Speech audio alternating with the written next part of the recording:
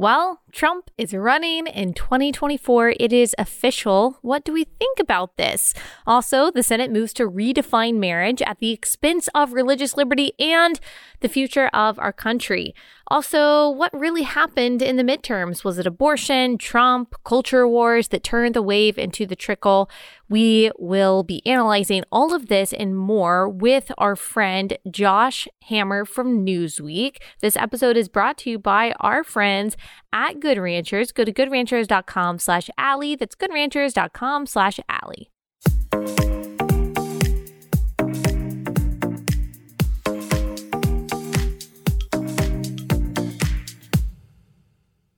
Okay, Josh, before we talk about 2024, I just want to hear your take on 2022.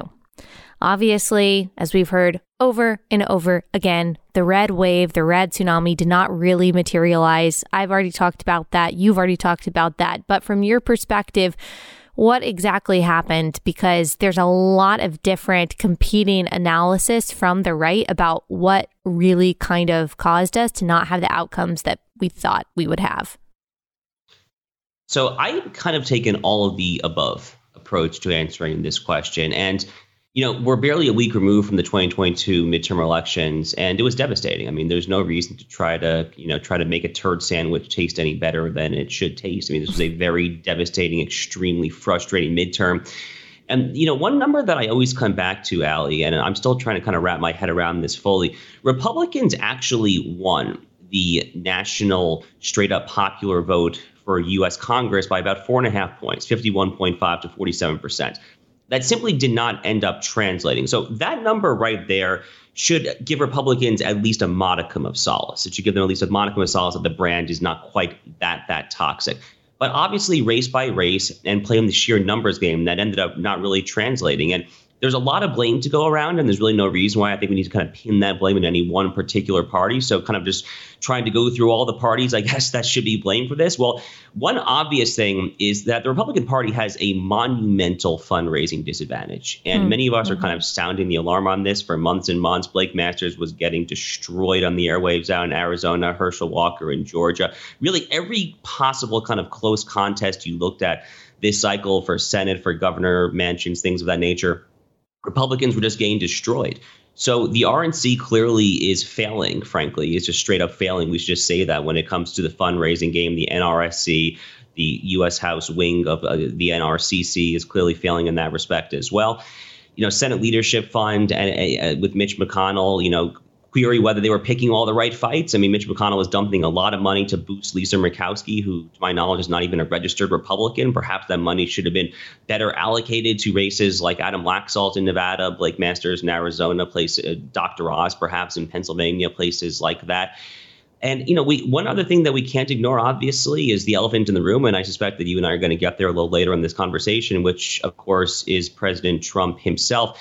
It seems to me like President Trump did not do the Republican Party any favors whatsoever in this election. We should probably just be pretty explicit about that and say it like that. Many of his endorsed candidates ran considerably further behind other candidates. And, there were some competing data points, to be sure. Joe O'Dea in Colorado, who was very anti-Trump, he got demolished. So, again, I'm not trying to pin all the blame on President Trump by any means whatsoever. But at least when you kind of get to certain candidates, like Doug Mastriano is a good example, running statewide in Pennsylvania, just got utterly destroyed by Josh Shapiro. Mastriano was always, frankly, a terrible fit for that particular electorate, but he was Trump endorsed. Even Don Baldock, who, I'll be honest with you, I thought might actually pull it off at the end in New Hampshire against Maggie Hassan. He lost by a massive margin. That's a Trump endorsement. That query whether it could have gone the other direction there. And, Republicans lost the independent vote, Allie, and that is a really, really sobering thing with historically low approval ratings for President Joe Biden. That first presidential term, the midterm election, the opposition party really should always make gains, let alone when you have 40-year high inflation and an economy that as recently as a month or two ago was formally in a recession. So, if we're turning off independence by that margin, and then the unmarried women kind of element you add into this, losing unmarried women by like 38% or whatever it was there's a lot of blame to go around here. But I think those are kind of the broader buckets, I guess, of where I would start, at least to pinpoint the problem. Yeah. I mean, it's hard for me to understand how President Biden could have such low approval ratings. Crime is up in many of these cities. Obviously, as you said, inflation at an all-time high. Just the past couple of years of just draconian policies that have hurt people's lives and livelihoods, looking at how our education system has been run by the teachers' unions, who then are part of the Democratic Party. It's really hard for me to understand how independents could look at those policies and how, especially in every major city in the United States, have only led to destruction. You can't look at a city that's been run by Democrats for any amount of time and see any improvements. You only see negative outcomes. It's hard for me to understand how independents could break for Democrats in this midterm election, considering all of those things. And some people's theory is that we just had bad candidates. It's candidate quality. A lot of people are pinning it exclusively on Donald Trump. I just don't know. I don't know if that's true. One of the toughest losses for me was Blake Masters. Had him on the show about a year ago, and I was like, yeah, I really like him. I like him. I like JD Vance. They're different. They're interesting to me. I kind of like this new crop of Republicans that I think is more appealing maybe to young voters. And yet I read something in the New York Times. So, take that for what it was. Also, this was from someone who works for Mitch McConnell. Take that for what it was. They said that the reason that they were not funding Blake Masters' campaign, but instead they were directing more funds to people like JD Vance was because Blake Masters in the focus groups had the worst scores that they had ever seen any candidate have in a focus group. Now that to me is it's hard for me to believe. But then I ask myself, okay, is he like a commentator's candidate? Is he the candidate of people like you and me who are really online?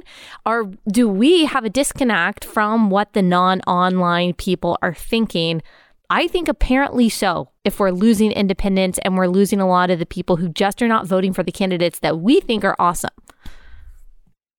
It's a heck of a question. I mean, it's one of the million-dollar questions that I think folks like you and I should be grappling with, and our peers in this industry, in this talking head space. Look, I mean, I guess like full disclosure, I mean, I guess I've said this publicly. I mean, I've gotten to know Blake a little bit. I mean, I got dinner with him last February in Arizona, and I had a nice chat with him. And I do think very highly of him on a personal level. Having said that, I have a lot of friends in Arizona, actually. And what I heard from the ground from even very right-wing friends in Arizona was that the Masters campaign, besides just being totally outspent, I mean, just utterly demolished on the airways by Mark Kelly, who had the power of incumbency. He has this kind of personal story where he's the astronaut. His wife, Gabby Giffords, was shot famously a decade ago or so. So he has kind of a very personal story that tends to resonate with the media in Arizona, and despite his kind of pro-Joe Biden voting record. Even holding all of that aside, the Masters campaign, it seems to me, from the outside, probably could have done a few things basically better. And what I've heard anecdotally from some friends throughout the state, Blake, who's obviously he's an Arizona native. He was born and raised in Tucson, but he's kind of a Peter Thiel Silicon Valley guy. Spent a lot of time out in the Bay Area, Stanford Law School, all that stuff. He didn't really necessarily take his back home, his back roots, you might say, his back to his roots Arizona approach to the campaign trail. And to kind of put like a very fine point on that, I heard anecdotes from some folks who would say that he might kind of walk into a room full of ranchers who are wearing cowboy hats and cowboy boots, wearing kind of like a T-shirt and like Tech Bro sneakers, which is a kind of thing that like I personally don't mind. Living here in Florida, I've become kind of like a sneakers guy myself. But I mean, if you're running for statewide office in the state of Arizona, you've got to at least play the part. And, some of that really matters. I mean, something like that, like really kind of local retail politician stuff actually really matters. But I think the basic thrust of the past 2-3 years of the so-called New Right movement, the national conservatism movement, of which I'm very much a part, the basic argument that kind of laissez-faire dogmatism, free trade absolutism, that a lot of these policies are not the future of the Republican Party, I think that totally sticks. I mean, I think I see no reason looking at the data here to necessarily move away from any of what we have said from the past few years. The abortion issue, which is a huge issue on a substantive policy perspective for both you and I, Allie, that is a thorny issue. And we're going to have some like very serious kind of candid kind of within the pro-life family discussions about the best path forward for that. But looking at the results in Kentucky, Kansas, now two very kind of red state data points over the past few months, we probably should stop putting kind of straight abortion bans, constitutional referenda on the ballot before the people. At a bare minimum, we should probably be focusing more within state legislatures, trying to pass actual policy as opposed to kind of putting it before the people. I mean, at least kind of small stuff like that. But there is really there's a lot of blame to go around here. And the one thing that we haven't discussed yet is obviously one of the other elephants in the room here, and what I see a lot of people thankfully talking about, but we really cannot talk about it enough because it is that important, is the extent to which the Republican Party is just getting demolished when it comes to the mail-in vote by mail, absentee balloting, ballot harvesting regime. And unfortunately, that is the current paradigm that we live in. What the left and the Democratic Party have done is they have seized upon kind of the once a century COVID stuff from 2020, that sordid summer of the lockdowns and the George Floyd riots and all of that, and all the mail-in voting that became kind of the new normal. And they have now made that exactly the new normal. And in the long run, Republicans have to ultimately do away with that because it kind of defeats the purpose of an election. It really kind of undermines sovereignty in many kind of crucial and important ways there. But at least in the short term, we would be foolish to unilaterally abandon that game. And, as I saw Christina Pushaw tweet on Monday morning, I think it was, she noted that California Republicans in certain districts there in the Los Angeles and Orange County area, at least, seem to have actually used ballot harvesting to their advantage to get elected. So there's at least some element of that, though, Republicans must be better on as well. Quick pause to tell you about our first sponsor, and that is Public SQ. So I've talked about before this parallel economy that I think is being built by conservatives, people who love freedom, Christians right now trying to compete against the woke corporations that are actively fighting against your rights and your values using your money.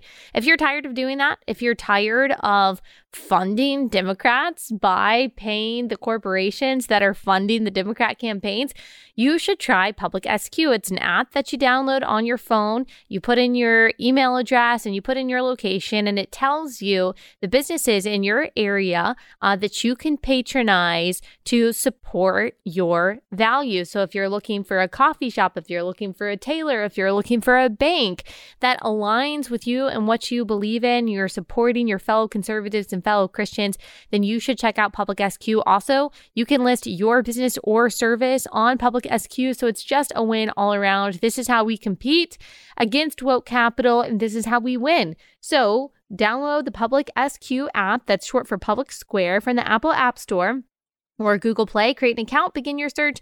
You can also list your business for free so your local community can support you. Download the app today. That's Public SQ, Public SQ. I want to talk a little bit more about that, specifically in the state of Arizona and what you think went on there and some of the claims about what went on there. But I want to hit the abortion point quickly because I want to make sure that people understand you're not saying to do away with the abortion conversation or that Republican candidates shouldn't talk about abortion. You're talking about a difference between the effectiveness of a measure like the amendments that we saw in several states trying to protect the rights of unborn children versus legislation that is passed by the representatives and the state senators that you elect. That is probably more of an effective thing to do. And I would agree, because if you look at the state of Texas, even the state of Florida to a lesser extent, passed abortion legislation, and obviously Ron DeSantis won, obviously Greg Abbott won. If you look at the state of Georgia, same thing, heartbeat bill, and Governor Kemp won. And so this is not such a polarizing issue. I mean, DeWine in Ohio also won after passing pro-life legislation. So this is not an issue I think that Republicans need to run away from. I don't think it's impossible for a Republican in most states to sign a bill into law that protects the life of unborn children and then get reelected. It is a little bit more difficult, I do think, as you said, to put a ballot measure before people because, I mean, you are just going to have so much propaganda from Planned Parenthood and elsewhere, giving people misinformation about what it actually stands for. So I still think abortion can be a winning issue. I'm just glad I'm not a politician. If it weren't a winning issue, I still wouldn't be able to not talk about it because I think it's that fundamental.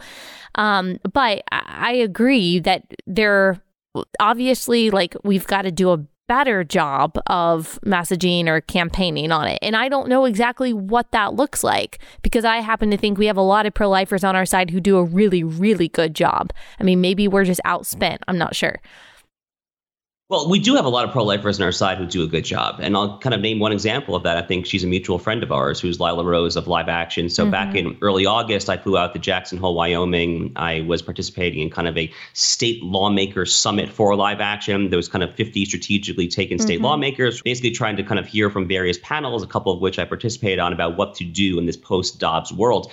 And one thing that Lila Rose and Live Action do so well on the pro-life advocacy side is they have these videos. They talk about what actually happens during the course of an abortion. They actually break it down to human biology, to embryology. At 6 weeks, the unborn child has XYZ physical, biological, verifiable traits. At 12 weeks, you'd have to literally strip off fingers and arms, things of that nature, right? Very graphic things. And I guess that kind of gets to the broader point here, is that pro-lifers have to actually make the pro-life argument. They can't just talk. They can't just kind of make this kind of blanket assertion. Abortion is bad. Yeah. Yeah. You can't just say abortion is bad. You can't just say life begins at conception. Both those two things are true, by the way. But you have to actually make the argument to get in there in the weeds there. And that is what I'm still waiting for a lot of our most articulate advocates, folks like Josh Hawley. I mean, it would be really nice if we had some of these incredibly bright pro-lifers really kind of get in there and start leading with some of these hard-hitting, biologically grounded arguments. I think someone who actually does a good job is Senator Lankford from Oklahoma. Yes. He is one of the most consistently and unapologetically, I would say, pro-life advocates, and I appreciate that. And he does it in a way that I think is compelling.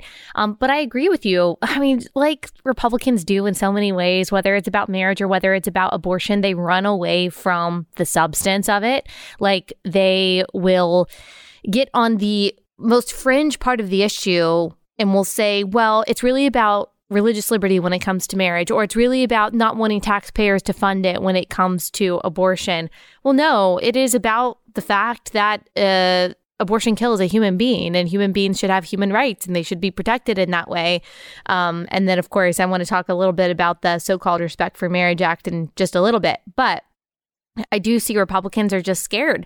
But I think that if you look at the state of Florida, if you look at a lot of the wins that we did have, that really Republicans should not be running away from these so-called culture war issues, what are really moral issues. Actually, I would say in a lot of cases, the culture war wins elections. You're talking about a purple state, what was a purple state in Florida, being completely transformed by someone who was primarily, I think, a culture warrior. Obviously, he did other great things too, but he was it is probably one of the only Republicans willing to go against the LGBTQ lobby, and he won. So I don't know. What do you think about that? What do you think about the whole Republican instinct to retreat from the culture wars? Actually, before I let you answer that, there's one thing that I just remembered that I wanted to say, because I'm not sure that I agree with it. So you can lump this in with your answer to that question. So two people that I respect a lot, that I get a lot of information from, that I really like, Jack Posobiec, Charlie Kirk. One of the things that they said was maybe one of the reasons why we did so poorly in the midterms was because Lindsey Graham put forward that ban on abortion after 15 weeks. And I just don't think I agree with that. I think a lot of people didn't even know that happened.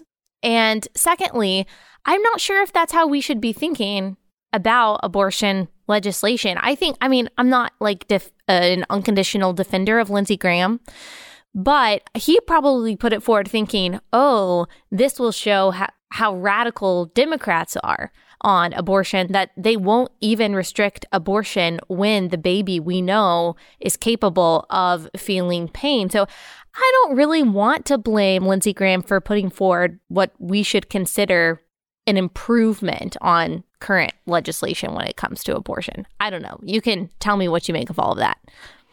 Yeah, so I'll take the latter first and then go back to Florida and DeSantis and all of that. So when it comes to the Lindsey Graham legislation, I was kind of a mixed thoughts on it. I don't recall particularly strongly tweeting one way or the other or arguing against it. Obviously, the ideal policy is that, and frankly, I've argued that this is the proper interpretation of the 14th Amendment's Equal Protection Clause. The ideal policy is ultimately a full-on national abortion ban, and we should not mince words in saying that. The analogs between the abortion issue and the slavery issue are myriad. I mean, they both involve kind of the willful deprivation of humanity of human beings. They both involve doctrinal constitutional issues of so-called substantive due process. The parallels are remarkable. And, just as Abraham Lincoln famously said that this country cannot long survive half free and half slave, so too can America ultimately in the long term not survive, where unborn children are free to live in some states and will be snuffed out of the womb in other states. So that very clearly is the long-term goal. The only thing that we're talking about here on this show and this kind of post-2022 midterm elections conversations that many of us are having is how slowly we need to kind of plod to move forward. And, it's worth bearing in mind, obviously, that Roe versus Wade, tragically, of course, took 49 years to be overturned. And these victories are not ultimately won overnight.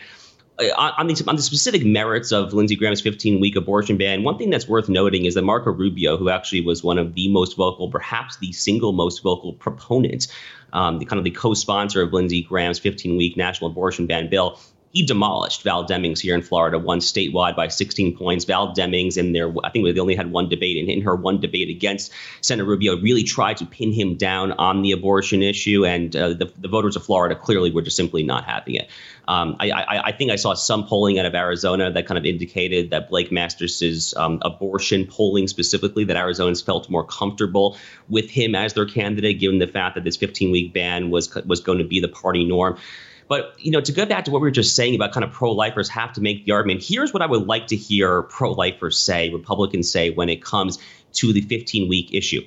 They should say that 15 weeks is literally still a longer gestational period than the abortion regime in no less secular a country than France. France literally has a 12-week abortion cap. All those European countries are typically in the 12 to 15-week range. America, at least in the Roe era, is a legitimate outlier, or was a legitimate outlier, up there with China, North Korea, Vietnam, Cuba, the worst of the worst human rights offenders there. So these are the kind of arguments talking about kind of fetal heartbeat, kind of the what happens to the unborn child, comparing to kind of other countries around the world. These are the kind of arguments that I really just think pro-lifers need to make a little more often. I didn't really hear any of that when it got to the 15-week ban. But all that to say that I don't think that issue or that specific legislation, I should say, particularly hurt Republicans. I just don't really buy that, to be honest with you. And Florida just went from 24 weeks to 15 weeks. It's still 15 weeks in the state of Florida, right? It is 15 weeks right now. We'll see what the legislature does when they get back into session. I'm cautiously optimistic, especially now that Florida has super majorities, actually Republican super majorities in both houses. I'm cautiously optimistic that we'll get a better law, but we'll see. And, on the question of Florida, which was the other part of your question there, Ali, I agree with the framing of your question. I wrote multiple columns over the past year or so, one in the aftermath of Glenn Youngkin's victory in Virginia, one kind of in the midst of Ron DeSantis' fight against the Walt Disney Company, basically saying that Republicans, seize upon the so-called culture war issues and cruise to victory. And what's interesting, actually, Ali, this is a point that I've seen very few talking heads on our side make, actually. If you look at the issues that Republicans actually ran on in the 2022 midterms, to the extent they ran on issues at all, it really was not the culture war issues at all, was it? I mean, there was a little bit about abortion, but they were really kind of just shooing that away. There was a lot of talk about the economy, jobs, inflation, things like that, crime. I guess to the extent that that's a cultural issue, but you really didn't hear a whole lot about the threat of wokeism in general. You know who was the one candidate this past cycle who talked about the threat of wokeism? We'll fight the woke on the beach. We'll fight the woke here. Well, that was Ron DeSantis, the guy who just won the once purple, now bright red state of Florida by 20 points. So I totally agree with the framing of your question. If there's one policy issue that I think we would most closely associate with Governor DeSantis, it is the COVID issue. But even the COVID issue itself, holding aside all of his various culture war fights against Disney, critical race theory, LGBT, all of that, even COVID was, and I guess to a lesser extent kind of remains, somewhat of a culture war issue. It's not simply an individual liberty issue. The key insight about COVID since day one was that the ruling class, kind of the uniparty neoliberal elites in both parties, seized upon the vaccine mandates, the passports, the COVID lockdowns, all of that, to kind of enact a de facto class war of sorts against the deplorables, against the people who have to work in person, who have to go to their jobs if they were kind of crap out of luck, if they even had jobs at that point. The laptop class, the professional managerial class, never had an issue with COVID. They could just work from home from the get-go. So I think Governor DeSantis realized from the get-go, along with a handful of other shrewd politicians throughout the country, that COVID was also kind of a culture war issue to an extent there. And that was why he was so passionate, actually, about using state power in Florida to override even private sector companies that would implement these COVID vaccine mandates, because he understood that that was an extension of this anti kind of deplorable pro-ruling class culture war element. Yes. And obviously you and I are on the same page there. There was some debate within conservatism when the whole Disney showdown went down about whether or not the state should use its power to kind of go against corporation. Obviously, you and I agree that that is within the purview of the state. And actually, they're really the only people or the only entity that can. And I don't know what a Republican's or a conservative's role is if it is not to protect the rights of its people against all kinds of institutions that seek to infringe upon them. Okay, if you value your online privacy, then you should be using a VPN. You should be anonymizing your internet activity so that all of your data can't be sold to third parties by your internet service provider. They have access to literally everything that you say and do online, as well as your location. But if you have a VPN, like the one from ExpressVPN, then all of your internet searches and your activity and your location are anonymized. That's the VPN that I use. I really like it because it's super easy to use. All you have to do is download the app. It can be downloaded from one account on 5 different devices. So you're paying the same rate for up to 5 different devices, which is awesome. And it just runs in the background. It doesn't slow down your internet speed or anything at all. And I just like knowing that my information and my location is protected. So secure your online data today at expressvpn.com/Allie. When you do, you'll get 3 extra months free. That's expressvpn.com/Allie, expressvpn.com/Allie. All right. Speaking of culture wars, Trump last night announced his presidency, hit all kinds of culture war buttons. Let's play a quick clip of him saying that he is running in 2024. In order to make America great and glorious again, I am tonight announcing my candidacy for President of the United States. All right, Josh, I am having deja vu. Not just in the announcement, but also just in the conversations that are happening on Twitter. I'm like, oh my gosh, we are talking about the exact same things and the exact same way that we were in 2015 and 2016. I mean, what's your thought on this? Well, Allie, I'll be very candid with you. I did not watch this at all last night. I do live here in Florida. I was actually at the Florida Panthers versus Washington Capitals hockey game with a friend. So I was kind of following on Twitter a little bit. I saw some clips this morning. What I heard from any number of friends who did watch it is that the former president really just didn't look or feel particularly inspired. That he was kind of he was reading off a script, he was reading off a teleprompter, that he was kind of trying to like recapture some of the old magic, but it didn't necessarily feel like it was fully there. Ivanka and Jared obviously were not there. I heard that Don Jr. actually was not there, which is really interesting in and of itself. I'm not entirely sure what to make of that. And, what I heard from some friends, even actually who were there at Mar-a-Lago, who texted me, was that there were many in the crowd actually who it seemed like they were getting bored, that the speech tended to kind of drone on and on a little bit. What another friend texted me this morning was that she kind of compared this announcement to the Tom Brady presidential announcement. It's like coming back for one more year, trying to put the band back together a little bit. Look, I personally at this point have no small dose of Trump fatigue. And I say that as someone who thinks that Donald Trump was the greatest president of my lifetime, and it's not a particularly close call. And I would gladly pull the lever for him in 2024 if he ends up being the Republican presidential nominee. But right now, especially in the aftermath of the bloodbath that was the 2022 midterms with the Georgia Senate race still on the line here, I mean, we should look at the serious possibility that Donald Trump could be indirectly responsible for costing Republicans not 1, not 2, but potentially 3 U.S. Senate races just in the state of Georgia, as far as kind of his timing and his various antics are concerned, going back to January 21. Of course, and now this upcoming runoff between Herschel Walker and Raphael Warnock. So I'm not sure what else there is to say about it. I mean, based on what I read about his speech last night, as far as kind of the bucket of issues are concerned, it seems to be kind of a focus on in many ways on kind of the 2016 issues, a large focus on immigration, build the wall. And to be clear, I'm a staunch border hawk. I've never understood the argument that there should not be a wall. It's really just common sense to me. I totally support that. But there's been a lot of new issues that have emerged onto the scene since then. I mean, was he talking about critical race theory? Was he talking about woke capital? Was he talking about kind of ESG and the threat that poses? I didn't really hear any of that, to be honest with you, or at least what I read when I was reading my recap articles this morning. So I don't know, but I definitely have Trump fatigue right now to an extent, and I suspect that I'm not the only one out there who has it. Yeah, he did talk a little bit about CRT. One thing that I did I did like that I saw that he said, I saw it on Twitter afterwards because I, like you, was not watching this live.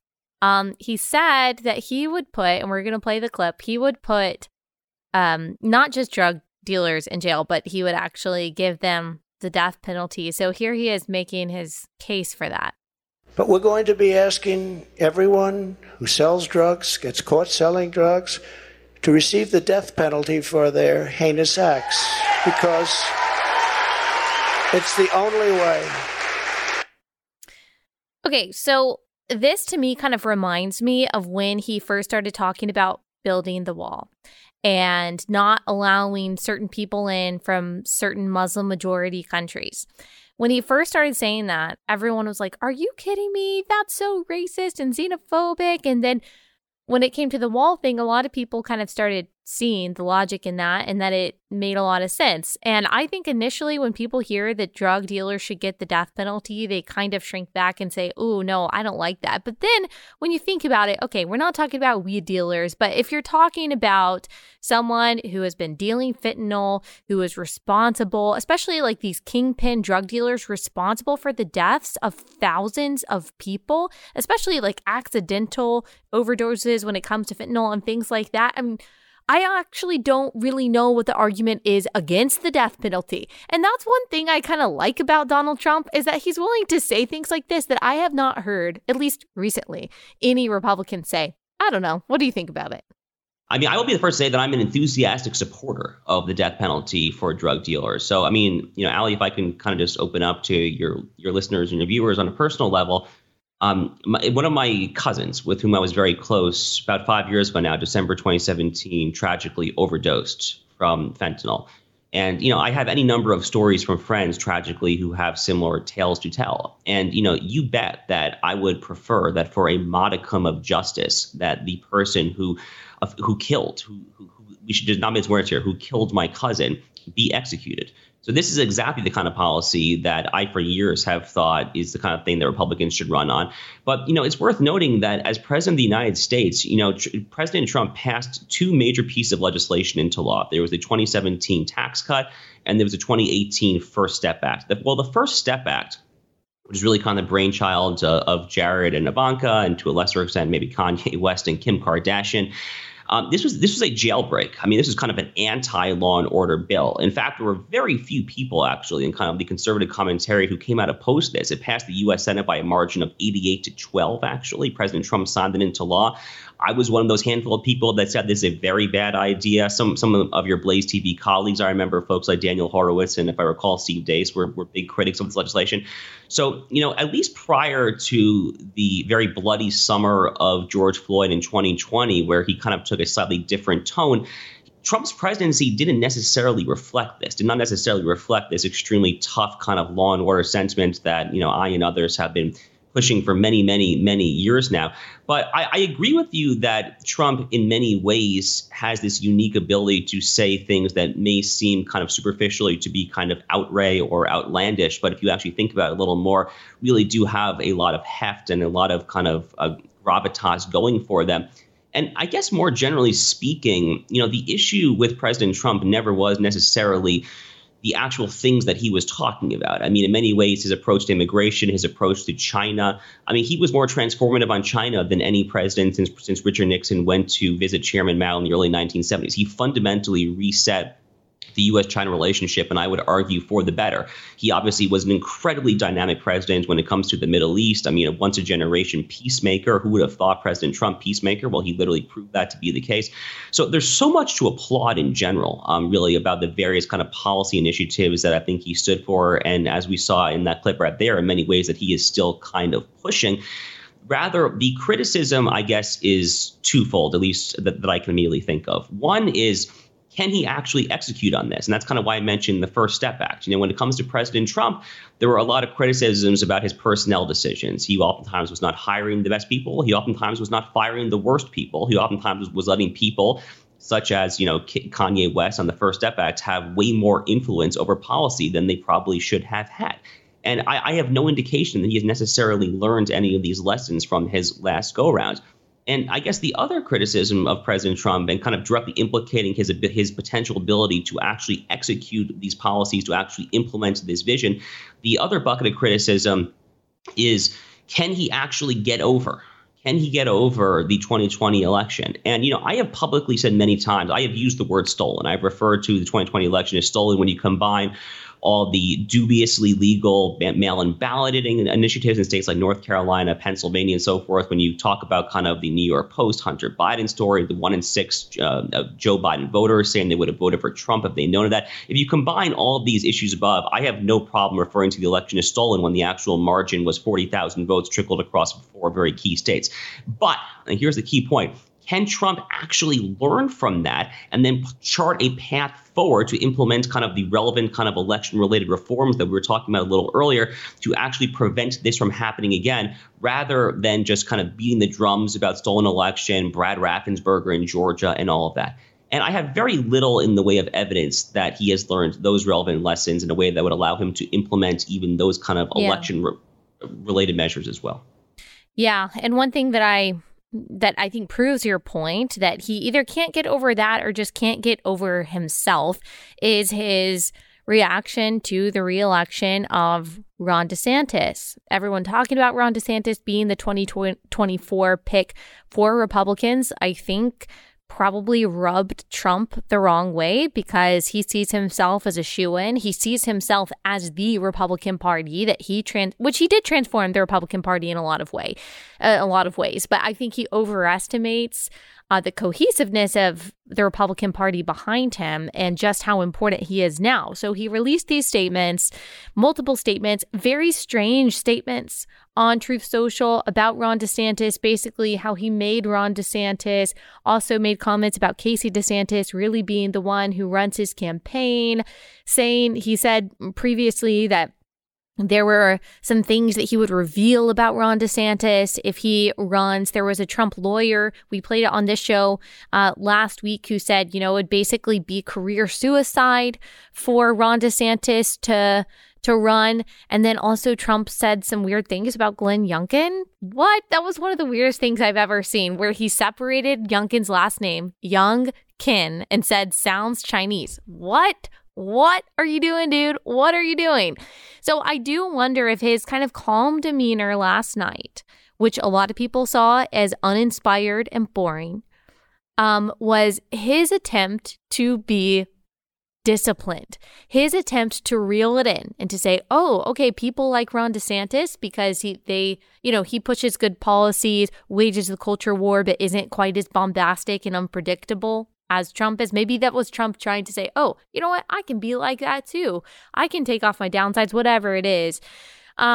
But I don't know. I mean, what do you think about this fight? And this is kind of what brings me back to 2015, 2016, because I already have people, I really haven't said anything about it. Definitely not before the election, because I actually thought that, I didn't want to do anything that could even potentially hurt DeSantis. And I just felt like pitting them against each other, that's just not helpful before DeSantis's election. But I haven't really said anything about it at all. And yet I'm getting messages in my Instagram inbox from people saying, why haven't you overtly supported President Trump yet? Why haven't you said anything about this? I always knew that you were a closet anti-Trumper, whatever it is. This is the MAGA movement. This is America first. And they're already kind of saying, okay, here's the system on this side, which now includes like National Review. And then here's Trump over here. Trump is our underdog yet again. We have to support him. And people saying DeSantis is a part of the establishment. I'm like, oh my gosh, I am so not ready for this conversation yet. I'm just not ready for it. What do you think? Well, I mean, I have a lot of thoughts about all of that, I guess, is where I would start.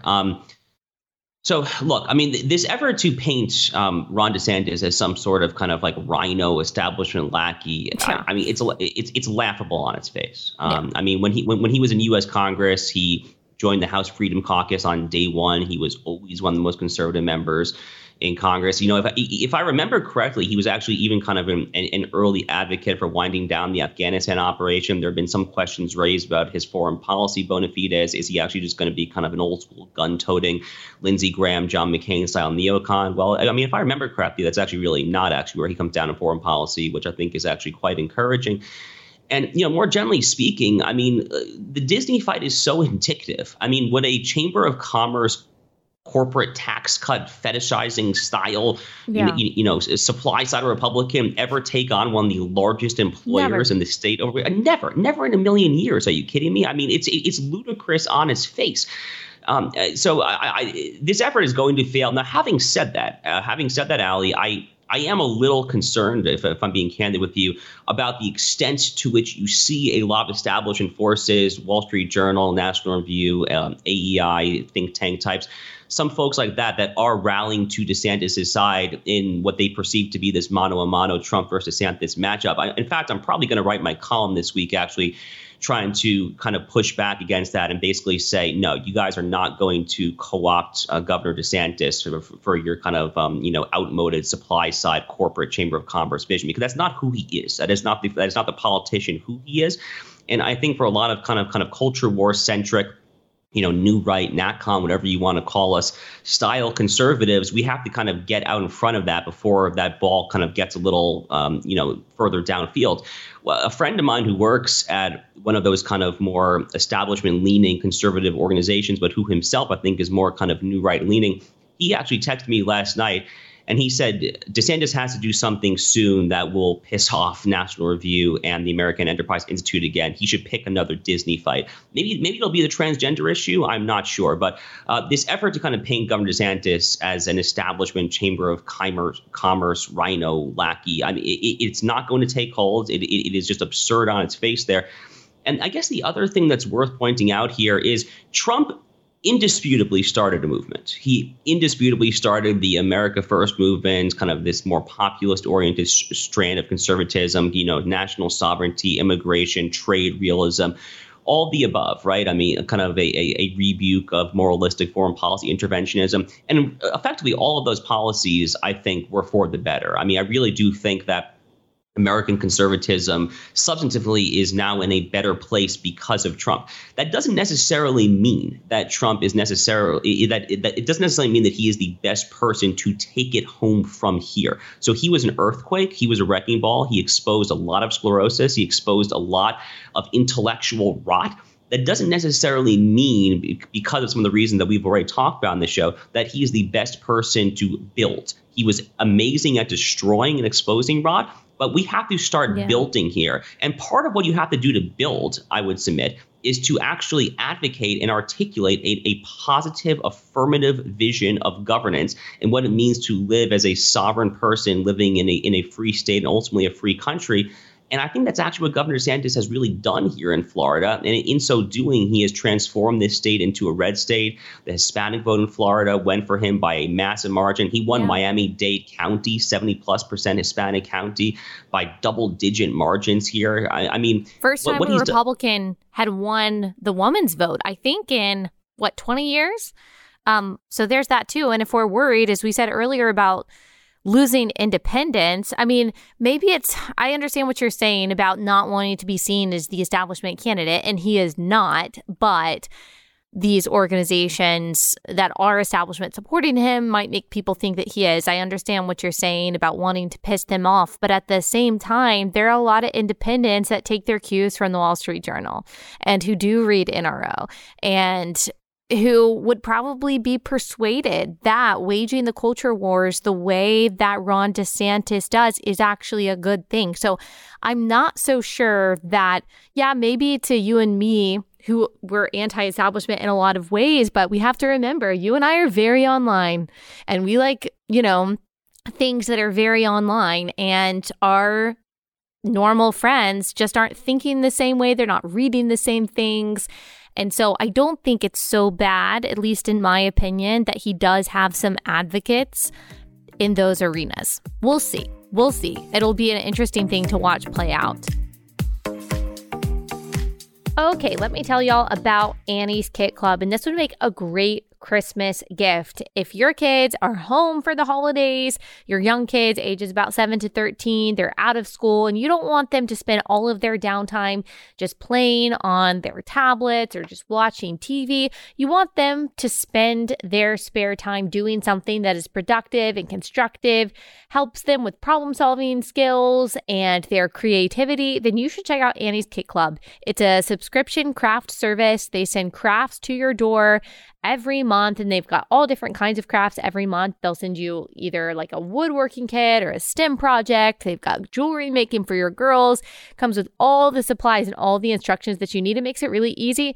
Plus, they can do these crafts independently. And so if you're trying to get dinner done while keeping your kids entertained, then you should try this out. Go to annieskitclubs.com/Allie. Get your first month for 75% off. That's annieskitclubs.com/Allie for 75% off your first month. annieskitclubs.com/Allie. Oh, also, another huge benefit is that we would greatly appreciate, I think, as a country and benefit from having a president who is under 80 years old. Like, is that so much to ask? I mean, he's under 50 years old. I think he's 40 something. I think that is a very normal and good age to run for president, not trying to be rude or anything. But I mean, there are fewer and fewer things that you can do well the older that you get. That's just true for all of us. I think that Trump is a very young age, however old he is, 80, whatever. He's way younger, I think, mentally than Joe Biden is. But still, can't we get someone who is, not part of the silent generation? I don't know. That's just my opinion. Yeah, I mean, when can America finally move on from the boomers? The boomers have, frankly, done a lot of damage to America. They've done some good things as well. But, Helen Andrews of the American Conservative has a whole book that she wrote over the past year or so about. Yeah. Good. Ellen's wonderful. So, her book speaks for itself. The boomers have done a lot of harm, but nonetheless, America is still a gerontocracy at this point. It is a country governed by old people who happen to be boomers, whether it's Chuck Schumer, whether it's Mitch McConnell, whether it's Joe Biden, whether it's Donald Trump. And Joe Biden, by the way, is not a baby boomer. I was just looking this up. He's not a baby boomer. He is actually a part of the silent generation. Wow. He is only 6 years older than my grandmother, who died a couple of years ago. And even Donald Trump, he is right on the cusp. I think baby boomer actually starts in 1946, and that is when he was born. So we're not even talking about baby boomers. We are talking literally about the people who were born right after the Great Depression, which nothing wrong with them. Nothing wrong with that. We love that generation, but yeah, there are benefits to youth. Well, the silent generation, in many ways, was actually one of the great American generations. Yes, those were the folks totally. who stormed the beaches of Normandy. Those were kind of the true heroes, obviously, right? Well, that was the greatest generation. So there's greatest generation, right. Silent generation, baby boomers, right. But still, silent generation, still one of the greatest because they were raised in large part by the greatest generation. And so, yes, some of the greatest Americans, they tend to be more conservative. That's great. But man, when you're thinking about what we need, as you said, to build the future, I do think that youth can help. No, totally. By sheer dint of being a younger family, and the DeSantises are a younger family. I think Governor DeSantis just recently turned 43 or 44. I think 44, if I'm not mistaken. His wife, Casey, I think is right around the age of 40. It wouldn't shock me if she's 39 even. They have 3 kids that are aged 1, 3, and 5, or maybe they're 2, 4, and 6, something like that. So they are a very young family. Yeah. And, I think Governor DeSantis and the First Lady of Florida, Casey, they very much do have their kind of thumb on the pulse of the issues that are resonating. That's kind of what I was saying earlier. I'm happy to hear that Trump mentioned critical race theory, but what about woke capital? The metastasis of private sector America, whether it's big tech, whether it's the Fortune 500, Silicon Valley, Hollywood, I mean, the transformation of the private sector from a one-time ally of the American right to an effective enemy of the American right is one of the most important issues of our time. And it kind of gets to kind of this fusing of state and corporate power, this public-private sector fusion that I think only kind of a more kind of muscular, frankly, authoritative brand of conservatism is capable possibly of breaking that dynamic up. This is the kind of thing that I think you have to have your thumb on the pulse of what is happening to be able to see it. And again, at least here in Florida, I'm literally all those issues that I just mentioned, whether it's the big tech issue, Florida has passed an effective law, whether it's the woke capital issue, Florida has passed an excellent law called the Stop Woke Act. So really just wherever you look, I think Governor DeSantis has it, and that's due in no small part to the fact that he is younger. And there's no harm in saying that a country that in many ways, this is our country, the United States, that in many ways seems to be pretty decadent, that potentially seems to be starting kind of a Rome-esque decline, lest I sound a little too black-pilled at the moment. We really need some youthful energy to kind of steer this ship in the right direction, to turn this thing around here. Yeah. And a doubling down on kind of the personalities of the past, let alone those who are kind of very preoccupied with kind of fighting literally yesterday's war or last year's war, doesn't necessarily strike me as the best path forward. Yeah. All right. There's a couple more things that I just want to get your thoughts on. Up for a vote soon is the Respect for Marriage Act, so-called, in the Senate, passed the House, and they're saying that this is just basically solidifying, codifying Obergefell. Obviously, it goes past that, just like codifying Roe v. Wade would. Alliance Defending Freedom says this: the Respect for Marriage Act threatens religious freedom and the institution of marriage in multiple ways. It further embeds a false definition of marriage in the American legal fabric. Of course, that's the most important, in my opinion. The definition of marriage between a man and a woman is pre-civilizational. It opens the door to federal recognition of polygamous relationships. It jeopardizes the tax-exempt status of nonprofits that exercise their belief that marriage is the union of one man and one woman. It endangers faith-based social service organizations by threatening litigation and liability risk if they follow their views on marriage when working with the government. Now, there has to be 60 votes, so there needs to be 10 Republicans that vote in favor of bringing it to the floor, and then it will actually be voted on and decided whether it will be sent to Joe Biden. What do you think? You think there will be 10 Republicans that vote in favor of bringing this to the floor? Well, let me first stipulate that this is a very bad law. And what you read from ADF is accurate. In fact, just before I joined you for this recording, Ali, I was watching a video that the Heritage Foundation put out from my friend, Rabbi Yaakov Menken, who's I think the managing director is his title, of an Orthodox Jewish organization called the Coalition for Jewish Values, where Rabbi Menken kind of explains, even from a Jewish perspective, why this bill is so profoundly harmful. Obviously, from a Christian perspective, it is profoundly harmful as well. And, one key point to make, and you just got at this, Ali, is this isn't just about religious liberty. I mean, that is a massive, massive, massive concern.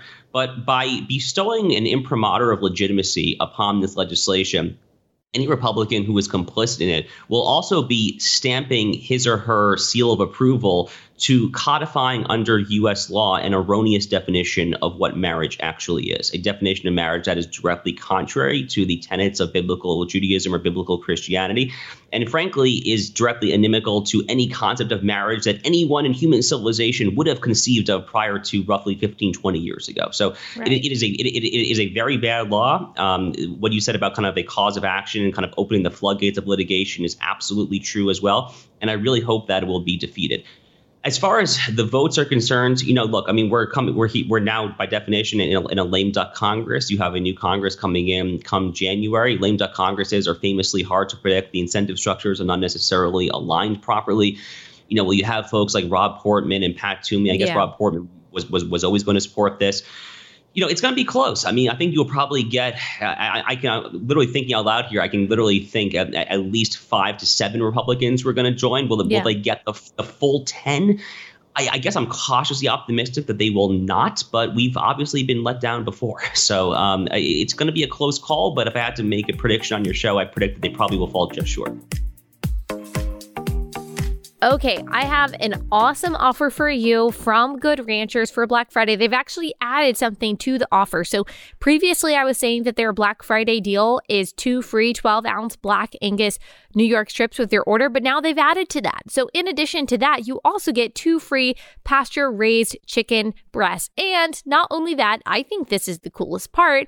If you subscribe now, you get that box of meat to your house every month. You lock in your price for 2023. We all know inflation is out of control. You go to the grocery store, it's more expensive than ever to buy meat. But if you subscribe to Good Ranchers, you pay the same price for all of 2023. You don't have to worry about inflation when it comes to buying your meat.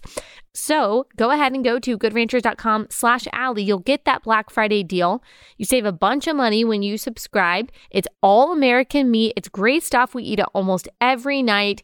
You get the 2 free 12-ounce Black Angus New York strips, 2 free pasture-raised chicken breasts, and then you lock in your price for 2023. So go to goodranchers.com/Allie. Use code Allie. Goodranchers.com/Allie. Man, I don't want to seem black-pilled either. And I mean, I guess I'm not, because I'm always going to be a hopeful person. And especially as a Christian, there's a doctrine or an idea that we say that our citizenship is ultimately in heaven. And of course, we believe that Jesus is king ultimately. And so there is hope outside of politics. But because I care about the country in which I've been placed, I care about the state of it. I have an interest in preserving marriage and the family as someone who wants my country to survive and thrive. And you cannot survive and thrive without the family as the building block. And if you redefine family outside of what is the natural nuclear family, it disintegrates. It causes chaos, especially when you're talking about opening up the door to polygamous marriage or marriage, so-called. I know a lot of people say, oh, that's a slippery slope. That'll never happen. I don't even think that you can logically call anything a slippery slope. We were not only right about what would happen after Obergefell was decided by the Supreme Court, but we actually underestimated what would become normal as a consequence of the sexual revolution that has been sanctioned in the United States. I don't think anyone would have ever had the imagination in 2015 to talk about Drag Queen Story Hour, and here we are.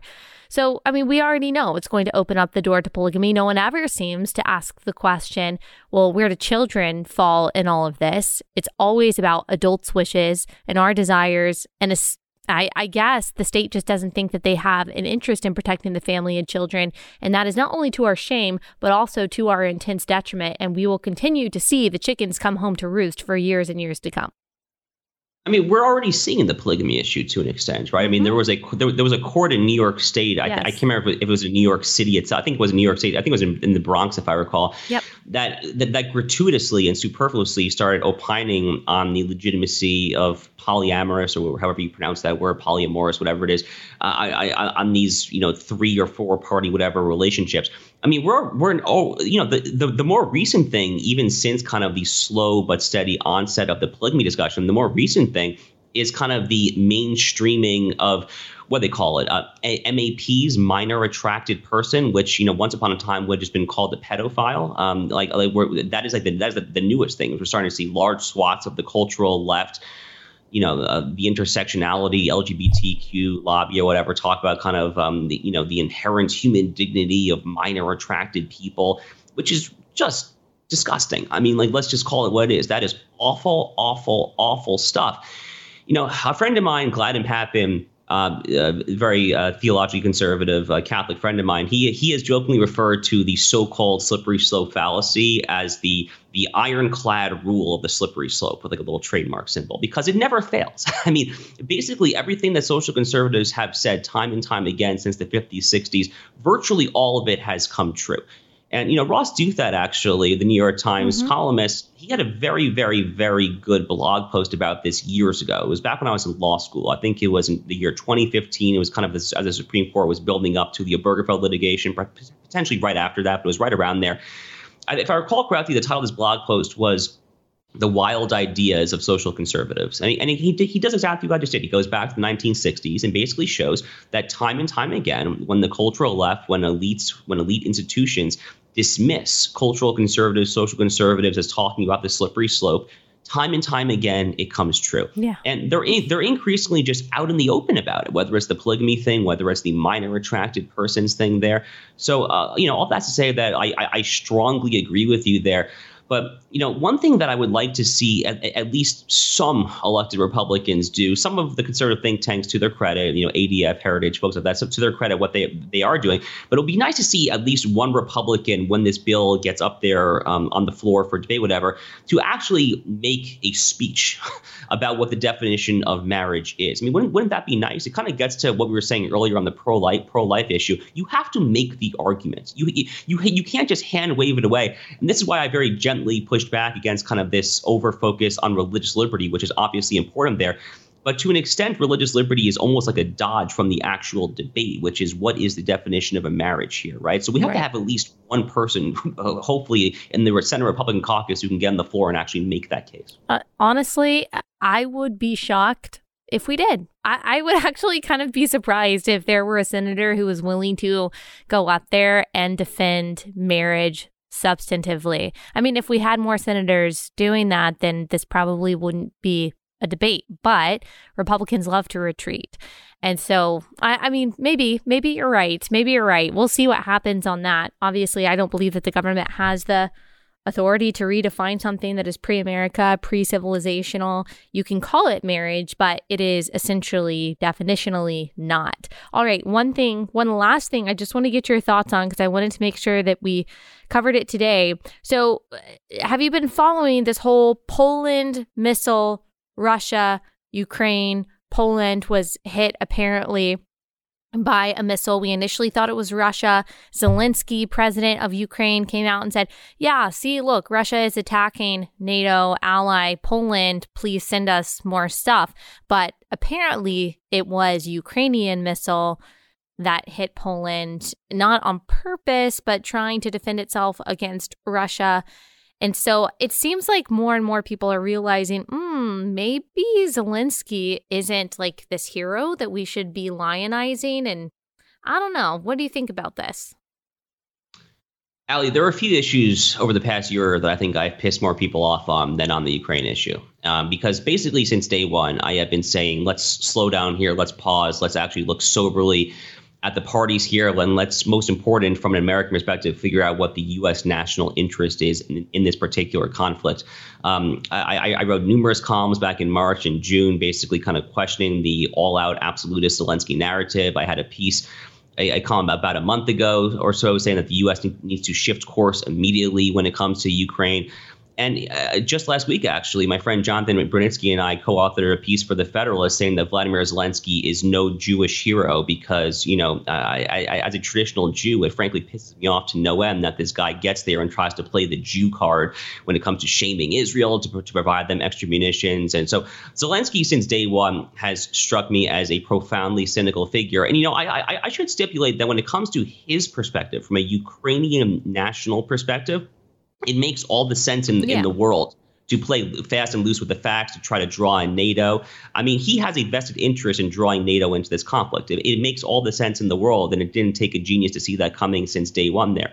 And none of this is to say that Vladimir Putin is a bad guy. His invasion since day one was unjustified. The West probably could have avoided it if they were a little more shrewd when it comes to NATO and EU. Isn't a bad guy. Sorry. Thank you for the. Yeah, no, I think you might have said that. I just wanted to clarify because it almost sounded like is, and I knew you said or meant isn't. So just wanted to clarify. No. I mean, Vladimir Putin's a thug. I mean, we should be very clear about that. I mean, Vladimir Putin is not a good person. He obviously does not have the American national interest at heart here.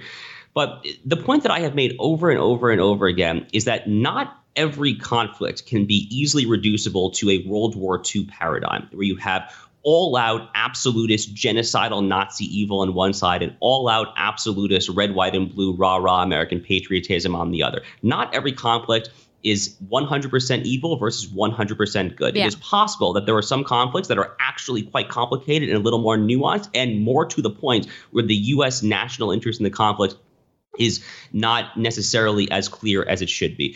So, it seems to me like Vladimir Zelensky has yet again gotten caught with his pants down. And if you look at the polls of Republicans who tell pollsters that we're doing too much to support Ukraine, that number has shot up over the past few months as I think more Republicans kind of sober up to that fact as well.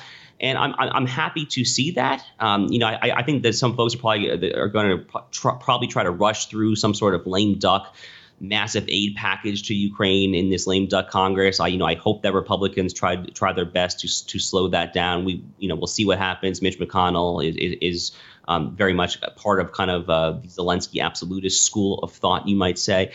But it does appear to be the case that this tragedy that happened on the Polish-Ukrainian border was due to a Ukrainian missile effectively misfiring. It seems like NATO has now said that.